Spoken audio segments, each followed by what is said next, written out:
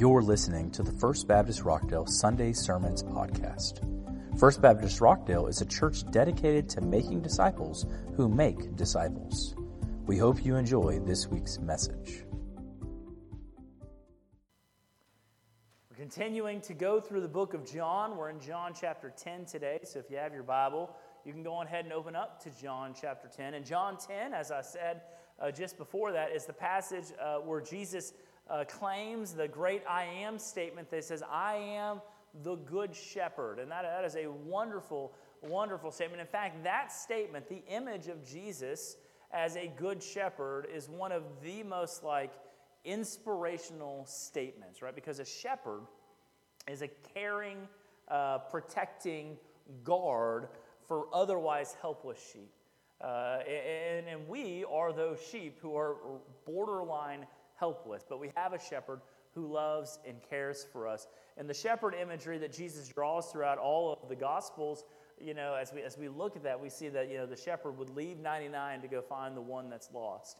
And how true that is, right? That when I've been the one that's lost, that God has sought me out to bring me back. And it's inspired all sorts of artwork like we have in our church here that we have standing behind me, where Jesus is holding a lamb and caring for it, providing for it, nurturing it.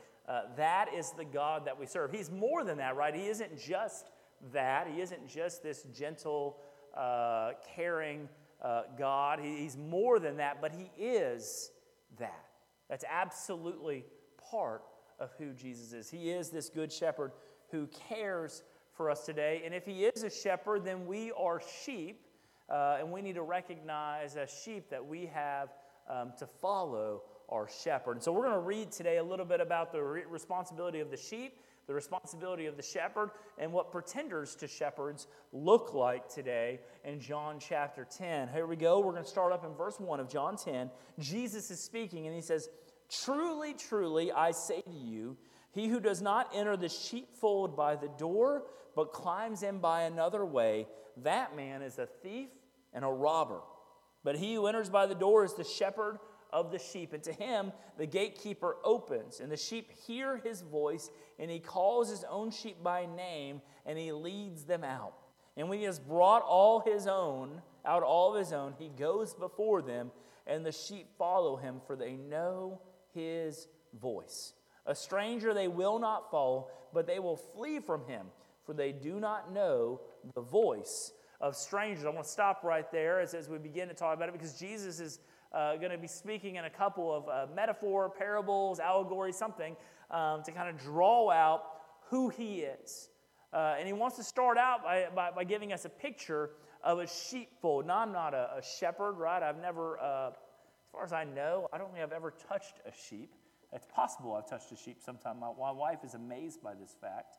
I've touched goats and pigs and donkeys and horses and cows, and I can't ever think of touching a sheep in my life. Maybe I have at a petting zoo once upon a time somewhere, come up across a sheep. I don't know of any of you that keep sheep, right? The McGee's used to keep pigs and donkeys in town, but I didn't have sheep back there in town.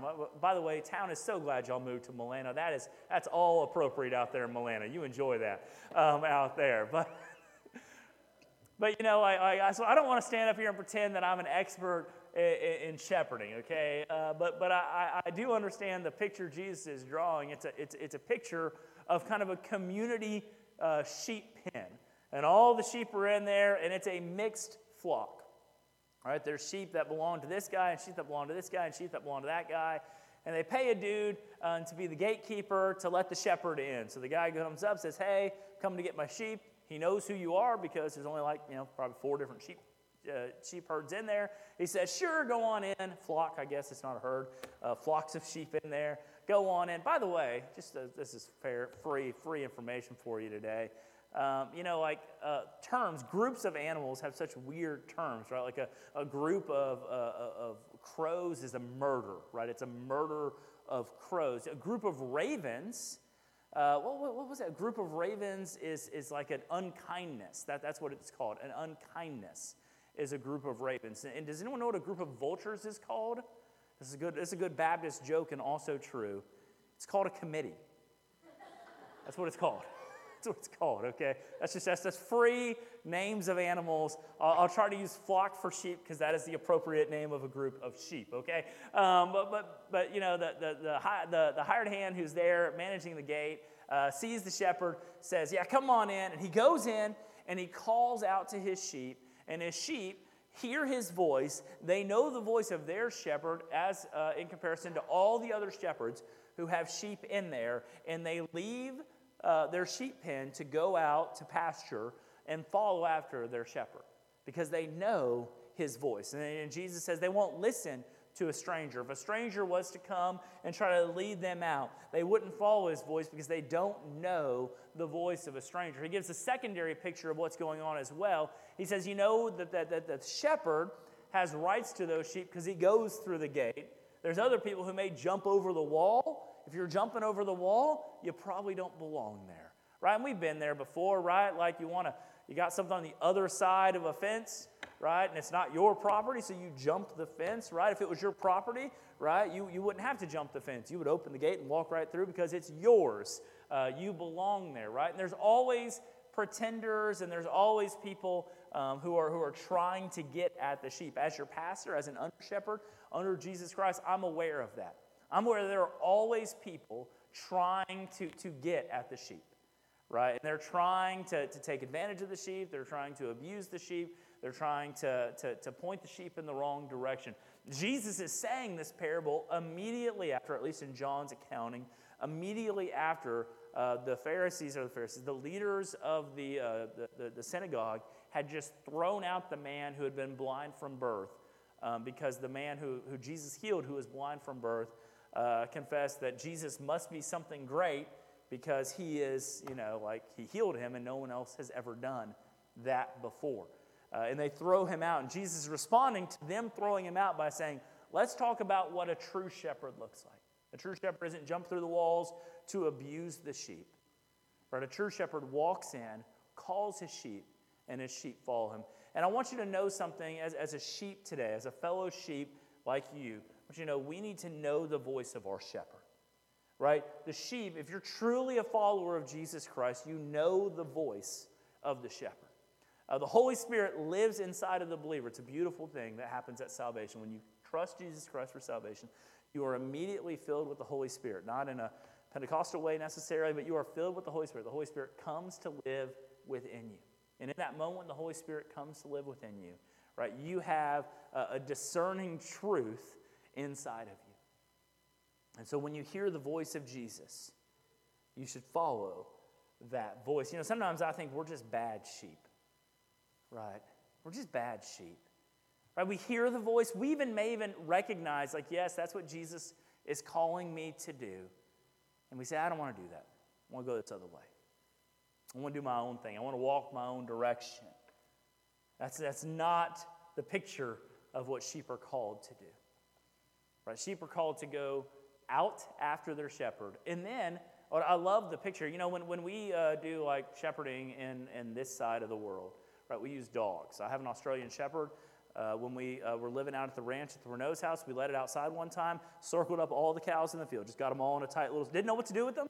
It just, natural, runs out in the field, circles the cows all up and pushes them in. The cows are trying to run at it, and it's yipping and whatever it does. It just knows, that's all it knows. It's a dog, right? It's been bred to do that. It never was trained to do it, obviously, because we couldn't move the cattle somewhere. If it was trained, it can move them where you wanted it to go. We use animals to help shepherd our herds and our flocks now. But in the ancient Near East, and even today, they just call and the sheep follow them. And so instead of being behind the sheep to drive the herd, right, to drive the flock where you want it to go, they lead the sheep with their voice, and the sheep follow after the shepherd. He's not going behind and having to, yip, get out of here, go. No, he just walks ahead. And he calls out. And as he talks and calls and does whatever he's doing, the sheep follow the voice of their shepherd. Guys, I want us to be that type of sheep. I want us to stop arguing with what Jesus is telling you to do. Right? And this is for me as well. There are times when I am very certain what God is calling me to do in my life. It's not debatable. It's not, maybe this is what's going on. It's very certain. God is calling me to do this. And instead of doing that, I get into an argument with God about why I'm not the person who should be doing this. Right? Well, that's not really my gift. It's not really my strength. What about this person? God, have you considered Jerry Alfield? I mean, she's wonderful. Right? I want you to do it on Jerry. Jerry, I'm glad to have you back, honestly, so I can throw things at you. Right? Don't you use Jerry instead of me? God, just put it on her instead of me. She loves you. She'll do a great job. Right? But there's times when God is truly telling me, Matt, this is your area. You need to lead in this area. And I just don't want to do it. It's hard. It's uncomfortable. It puts me in a spot that I don't want to be. But if the shepherd is calling, we need to follow. Guys, true sheep know the true shepherd. Right? If you're a follower of Jesus Christ, you are a sheep, and if you're one of his sheep, you know his voice. Stop arguing with it. Right? Stop arguing with it. And if you want to know his voice better, you probably need to walk with him instead of running away from him. One of the things I encourage y'all to do, and I still encourage you to do, spend time reading God's word every day. You want to know what God sounds like as opposed to the other voices in the world, as opposed to your own personal ambition, your personal pride, the things inside of you that drive you to want to do what you do? Spend time with God. Let God's word just impact your life, and then you'll know what God is asking you to do. Continuing on, starting in verse 6, it says, this figure of speech Jesus used with them, but they didn't understand what he was saying, so he continues. He says, Jesus said to them again, truly, truly, I say to you, I am the door of the sheep. All who came before me are thieves and robbers, but the sheep didn't listen to them. I am the door. If anyone enters by me, he will be saved and will go in and out, and he'll find pasture. The thief comes only to steal, kill, and destroy. I came that they may have life and have it abundantly. I am the good shepherd. The good shepherd lays down his life for the sheep. He who is a hired hand and not a shepherd, who does not own the sheep, sees the wolf coming and leaves the sheep and flees. And the wolf snatches them and scatters them. He flees because he's a hired hand and he doesn't care about the sheep.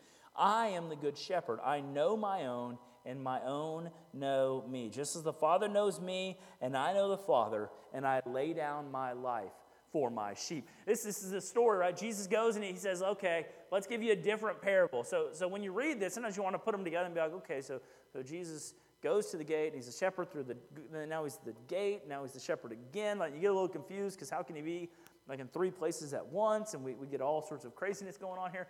Jesus is just trying to give aspects of who he is. So he is the one whose voice that the sheep follow. Right? Then he goes to the next aspect that he is. He's like, I am the gate. Right? I am the pathway for life. And those who come in through me and go out by way of me have entered into life. Right? They are experiencing life. Not just life eternal, which it is that, but life today. True, meaningful life here, today, 2021. Right now, you can be living God's purposes for your life. You can be in the middle of God's will for your life today. It's not just a future promise when Beulah land comes, right? It's not just tomorrow. Today, you can be living in the middle of God's will as you enter through the gate. Jesus is that gate. Everything else, all the other pathways out of the sheep pen are death and destruction. But the gate is the path to life and pasture. And then Jesus says, and I'm not just the gate, I'm also the good shepherd. Or I'm not just a shepherd, I'm the good shepherd, and I'm in contrast to these hirelings, right? The hirelings are the ones who are hired to care for the sheep, and then chaos comes and they run away. My first church I was a youth pastor at, Blanchard Baptist Church. Hopefully no one from there is watching today. But Blanchard Baptist Church, I love that church. It was a wonderful opportunity for me to serve as a youth minister, to figure out ministry in a full-time capacity. I learned a ton at that church, and I still love many of the people at that church. I left that church the same year Hurricane Katrina came. And I left in the summer after Hurricane Katrina and after Hurricane Rita. If you remember Hurricane Rita, it came 4 weeks after Hurricane Katrina, and it was targeting right at Houston, Texas.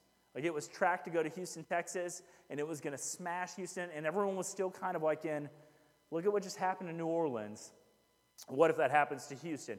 And so Houston emptied. The whole city evacuated, and the storm turned and went closer up the coast towards Louisiana and came in the Golden Triangle, Orange, Port Arthur area, and ultimately came right over Livingston, Texas. It damaged the dam. Lake Livingston had winds over 100 miles an hour going across the surface of the lake, and that's like 70, 80 miles inland. Right, the storm was intense. Trees were fell all over my area. When that storm came in, I was still at Blanchard Baptist Church, and I was the youth pastor there, or youth minister, or youth director. I don't know what my title was. Who cares? Right? I was the guy doing youth ministry at that church, and my pastor was out on a family vacation. His family vacation had been scheduled. He was already gone before the storm was targeted, before the storm turned, before all that stuff. We opened our church up as a shelter because, there was no gas in Texas for 3 weeks because of this storm. It was insane. And there were cars up and down Highway 59 stranded. And so we opened our church up as a shelter. We had people come in. We weathered the storm together. And then I left right after that storm, 2-3 weeks after that storm, maybe a month. I was on to my next ministry assignment. And my previous pastor calls me and says, hey, you won't guess what happened. And he had contentious business meetings at that church. It's one of the things I love about this church is we don't have particularly contentious business meetings. Thank you, guys. But he had a business meeting, and one of the seasoned saints stood up, and they read this passage of Scripture. And they said, you're the hireling. The storm came, and you abandoned us. And I thought that was pretty unfair because, they were fine, and they were cared for, But that person felt, and that person had other issues with the pastor beyond him taking once a year vacation, right? They had other issues, but they used Scripture to justify their assault on him. But it's true. There are people who sit in my office, not in my office, but in the pastoral office of churches across the country, right? And they are hirelings. But they're there because they can work and they can get a decent salary, right? And they can get paid a decent amount. And they get a free house, right, which is kind of a perk as well, right? And so you get all these perks, and you get to do a job that's kind of fun. I get to get up and talk to y'all, and y'all have to listen to me, right? You get all these kind of perks, and you got a little bit of power. And so if you're someone who likes power, you get a little bit of kingdom-building power. You're ooh, that's kind of nice. And so the pastorate, this under-shepherd position, can bring a lot of people who are not called to ministry to it. And some of you have witnessed some of these people. Maybe some of these people have served at this church in the pastor position. I don't know. I don't have anything negative to say about anyone who's ever served here before. But we've seen these people in our lives. I have people that I was called to ministry alongside of. Right? Whenever I surrendered to ministry at 18, there were other people in my church about the same age, and I was like, yeah, I don't think that person's really called to ministry. Right? I think they're called, and that's judgmental, I understand. But just looking at them and looking at their life and their priorities, and now with 20 years of after the fact, I'm yeah, I feel pretty good about that. Right? Some people's mamas call them to ministry, right? Mama says, you're supposed to be a pastor, and they say, okay, I guess I'm supposed to be a pastor, and they don't know anything else. Mama called me to ministry. Did God call you to ministry? No. And those people are oftentimes hirelings, and then when trouble comes to the church, when something crazy happens, when something just chaotic, when life goes bad in the life of the sheep, and they look around and they see danger for the sheep, they say, I'm out. I'm going to another ministry assignment. I got somewhere else to be. I don't want to deal with the difficult challenges, but the good shepherd, right, in this case, Jesus, the ultimate good shepherd. I am not the good shepherd, okay, guys? So I just want you to know that real quick. I am an under shepherd, and sometimes I'm not a very good one of those, okay? But I do genuinely love y'all. I do genuinely want to shepherd you in a way that honors what the good shepherd would do if he was standing in my same position. But I know that I pale in comparison. Just like as a father, I'm not a good representation of what a father is compared to what God is as a father. I'm just like that as a shepherd, right? I just don't measure up to Jesus' perfect standard. But the good shepherd, right, when danger comes, when there's risk, when the wolf comes, when the bear comes, when the lion comes, when there's danger for the sheep, he stands and fights up to the point of laying down his life for his sheep. He would die for you. And that's exactly what Jesus did. There is a true and real danger in the world, guys. That danger is sin, and it is ever present. It is a prowling lion seeking to destroy you, seeking to annihilate you. All right, and the devil prowls around. That's the picture in the Bible, that he's seeking who he can devour, constantly looking for someone to devour. And Jesus stood between you and that prowling lion to fight him off so you could receive life. And it cost him his. He laid down his life. And I love that picture, right? It's not that the lion took the life. It's not that the bear took the life. It's not that the wolf took the life. It's that the shepherd chose to lay down his life. Jesus chose to lay down his life because he's the good shepherd. The good shepherd guards and protects his flock even up to the point of costing him his life. Right? In times of crisis, the shepherd is tested. That's true in churches today with under shepherds. And it was true of Jesus Christ 2,000 years ago when he went to the cross to die for sins he didn't commit so he could protect you from the lion that prowls to seek to devour you. Jesus is the good shepherd. He laid down his life for his sheep so that you could be saved. He took the teeth. He took the claws. He took the pain of death. He took it all so you could receive salvation. What a beautiful gift that is. That is our shepherd. The hireling sees danger and runs the other way. Right? And that's all the religious leaders in Jesus' day. It's even some religious leaders today. When danger comes, they sprint the opposite direction. They don't want to be caught with the bag in their hand at the end. And Jesus says, when there's danger for the sheep that I love, I'll stand between them and danger. That is the call of the pastor, by the way. If you ever feel called to ministry, if you struggle with a call to ministry in your life, I want you to know that's the call of the pastor. It's to stand between death and destruction for your people and to put yourself in that place. When danger comes for them, to put yourself in that place. It's a dangerous job. We follow after the example of the one true good shepherd, Jesus Christ. Continuing on in verse 16, it says, "And I have other sheep," Jesus says, "who are not of this fold, and I must bring them also, and they will listen to my voice. So there will be one flock and one shepherd. For this reason the Father loves me, because I lay down my life that I may take it up again. No one takes it from me, but I lay it down on my own accord, and I have authority to lay it down, and I have authority to take it up again. This charge I have received from my Father." And so there was division again amongst the Jews because of these words, and many of them said, "He has a demon, he's insane. Why listen to him?" And others said, "Look, these aren't the words of a man who's oppressed by a demon, for can a demon open the eyes of the blind?" And so Jesus shares at the end, and he says, look, my flock is vast.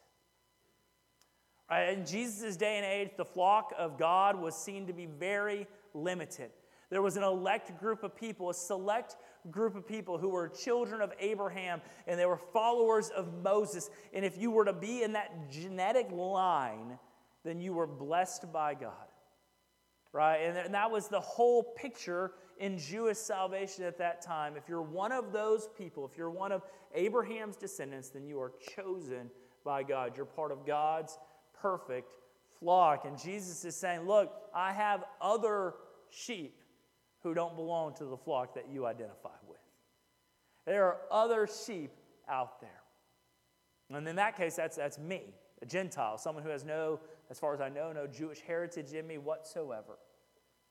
Right? But God chose to bring me, an outsider, into his family. He told me, he took me from a flock far away and brought me near to the shepherd, and I know his voice because he called to me. Jesus' flock is vast. Sometimes we want to really segment Jesus' flock down to us. Churches have a bad tendency of doing this. Right? Like we were the First Baptist Church. By the way, that's like a YouTube comment from the early days of YouTube, right? You post a video, you're like, "First!" Right? That's how we named our church. That's the. Some of y'all are like, "I don't know what you're talking about." That literally was the first 8 comments on every video on YouTube for a decade. People trying to be the first person to comment on it. But some people, we were the First Baptist Church. We were 18. I don't want to make up a year now because I don't have it on the top of my head. 80 something. Right? We're old.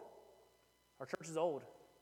Right? Every other Baptist church, every other evangelical church in Rockdale, Texas, probably came from some sort of split in this church, to be fair. Let's just be honest here. Right. Or due to segregation, came because we wouldn't let people come to church here due to segregation. So we're like, why don't you go to Rising Star? That's where you're allowed to go. You're not allowed to go here. Right?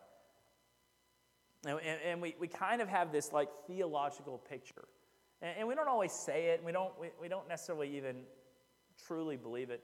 We believe like that we're not just right. Like if I didn't think I was right, I wouldn't have the opinions I have. Okay? Like we don't just think that we're right. We think that we're like the only right. Right? And so we look at the other denominations. It's easier to look outside of the Baptist denomination. Look at the other denomination. We're like, those Methodists, crazy Wesleyans, right? And then we pick on like one little like doctrinal issue that we have with the Methodist Church, and we're like, yeah, look at this right here. That kind of untangles them, right? Like if only they would understand true theology, they would come to the one true flock of God, First Baptist Church Rockdale, where we have everything right? Why wouldn't they come here? Right? And we, maybe you don't think like this. Maybe it's just me, right? Like we have a sense because we're right, or at least we believe we're right, right? That everyone would naturally end up here. But the truth is, God's flock is vast, and like I've come to appreciate that over the years. Like there are denominations I can't get totally down with. Right, and I'll throw one out there, Lutherans. I appreciate a ton of Lutheran theology. Like I think they get some things very right. They got some weird things with baptism that I just can't get with. Like there's a bridge in how they view baptism that I can't make that jump.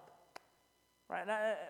But I have learned over the last 10 years, like there are so many of God's flock over there. So many of God's flock over there. And just because I can't make that jump and they can't make the jump over to a true understanding of baptism like I have, right? Just because I can't make the jump and I can't make the jump, it doesn't mean that we're not all part of the same flock, right? We're imperfect in our understanding of the Bible, right? Because if we understood the Bible perfectly, then we would all be one spot. I feel very confident about that, right? So we're imperfect in that area. And I've learned to be okay with that. Now, there are some dividing lines, right? Obviously, how people view Jesus, how people view our relationship to God. There's some dividing lines in being in the flock or outside the flock. But God's flock is bigger than sometimes we think it is. And that's okay. It doesn't mean not to try to tell your Lutheran friends that their view on baptism is wrong, because I think it is. Right? But probably don't tell them they're lost, they're going to hell because they, have some weird baptismal view. Right? Because that's, honestly, as someone who's dealt with this stuff, it's wrong. I think God's salvation is bigger than I gather. And Jesus was trying to draw that out for the people of the day, that the flock of God is bigger than this narrow segment. And we've gone from taking God's, bring the flock together to resegmenting the flock. And that's why we have 50 churches in Rockdale, Texas, a town of 5,000 people. That's asinine, by the way. That's asinine. It's absolutely asinine. There's probably going to be judgment for that at some point. It should not be. Right? But we've got back to resegmenting things, and in that process, we go to this exclusionary thing, like my way is the right way. My thoughts are the right thoughts. There's no thought outside of my thought. But the truth is, God's flock is vast, and you just got to get used to it, because one day, when we do reach Beulah land, and we're on the new heaven, new earth, and doing that stuff, you're going to look over, and there's going to be someone who's Episcopalian, and you're going to be like, I know the Episcopalians are pagans, right? And gun to my head, I might agree with you on a lot of things there. I got some issues right now with the Episcopalian Church in America. It's pretty substantial ones. There could be someone standing over there as Episcopalian and be like, dang, that's a big flock. Who knew? God's flock is probably vaster than we know. It doesn't mean don't share the gospel. Please share the gospel because we don't know where the boundary lines are necessarily. We do know they have to trust Jesus Christ for their salvation. There's a true dividing line there. They have to enter through that gate. But the good shepherd, guys, ultimately knows and guards his flock, and so we follow that shepherd. Because Jesus is the good shepherd and he knows you and he guards you, we follow him today. I hope that you're following Jesus Christ. I hope that you've taken seriously the step of obedience. Sometimes we give this easy belief of trust in Jesus Christ, your sins will be washed away, and then we'll get you baptized because that's what we do, and then you can go live however you want. Right? We'll have a funeral for you in 50 years, right? It'll be great. Right? Right? That sometimes that's all people get from the church. No, it's more than that. We get to follow the shepherd. We sing, O to grace, how great a debtor. Daily I'm constrained to be. Let thy grace, Lord, like a fetter, bind my wandering heart to thee. I love that idea, right? That the thing that binds me to following Jesus Christ is the grace of God. It's not law, it's not judgment, it's not rules, it's not commands. It's that God has been so gracious to me that I just am like, yeah, I'm linked there. Like it's a voluntary fetter that I bound myself to. I'm going to follow that guy wherever he goes. I hope you're following the Good Shepherd. If you're not a believer in Jesus Christ, I want you to know today the Good Shepherd wants to be your shepherd. And he is calling you out of the sheep pen to enter through the gate into life. Today is a good day to believe. If you're already a believer in Jesus Christ, today is a good day to begin to follow him more closely because he's calling you to places to go. Let's pray.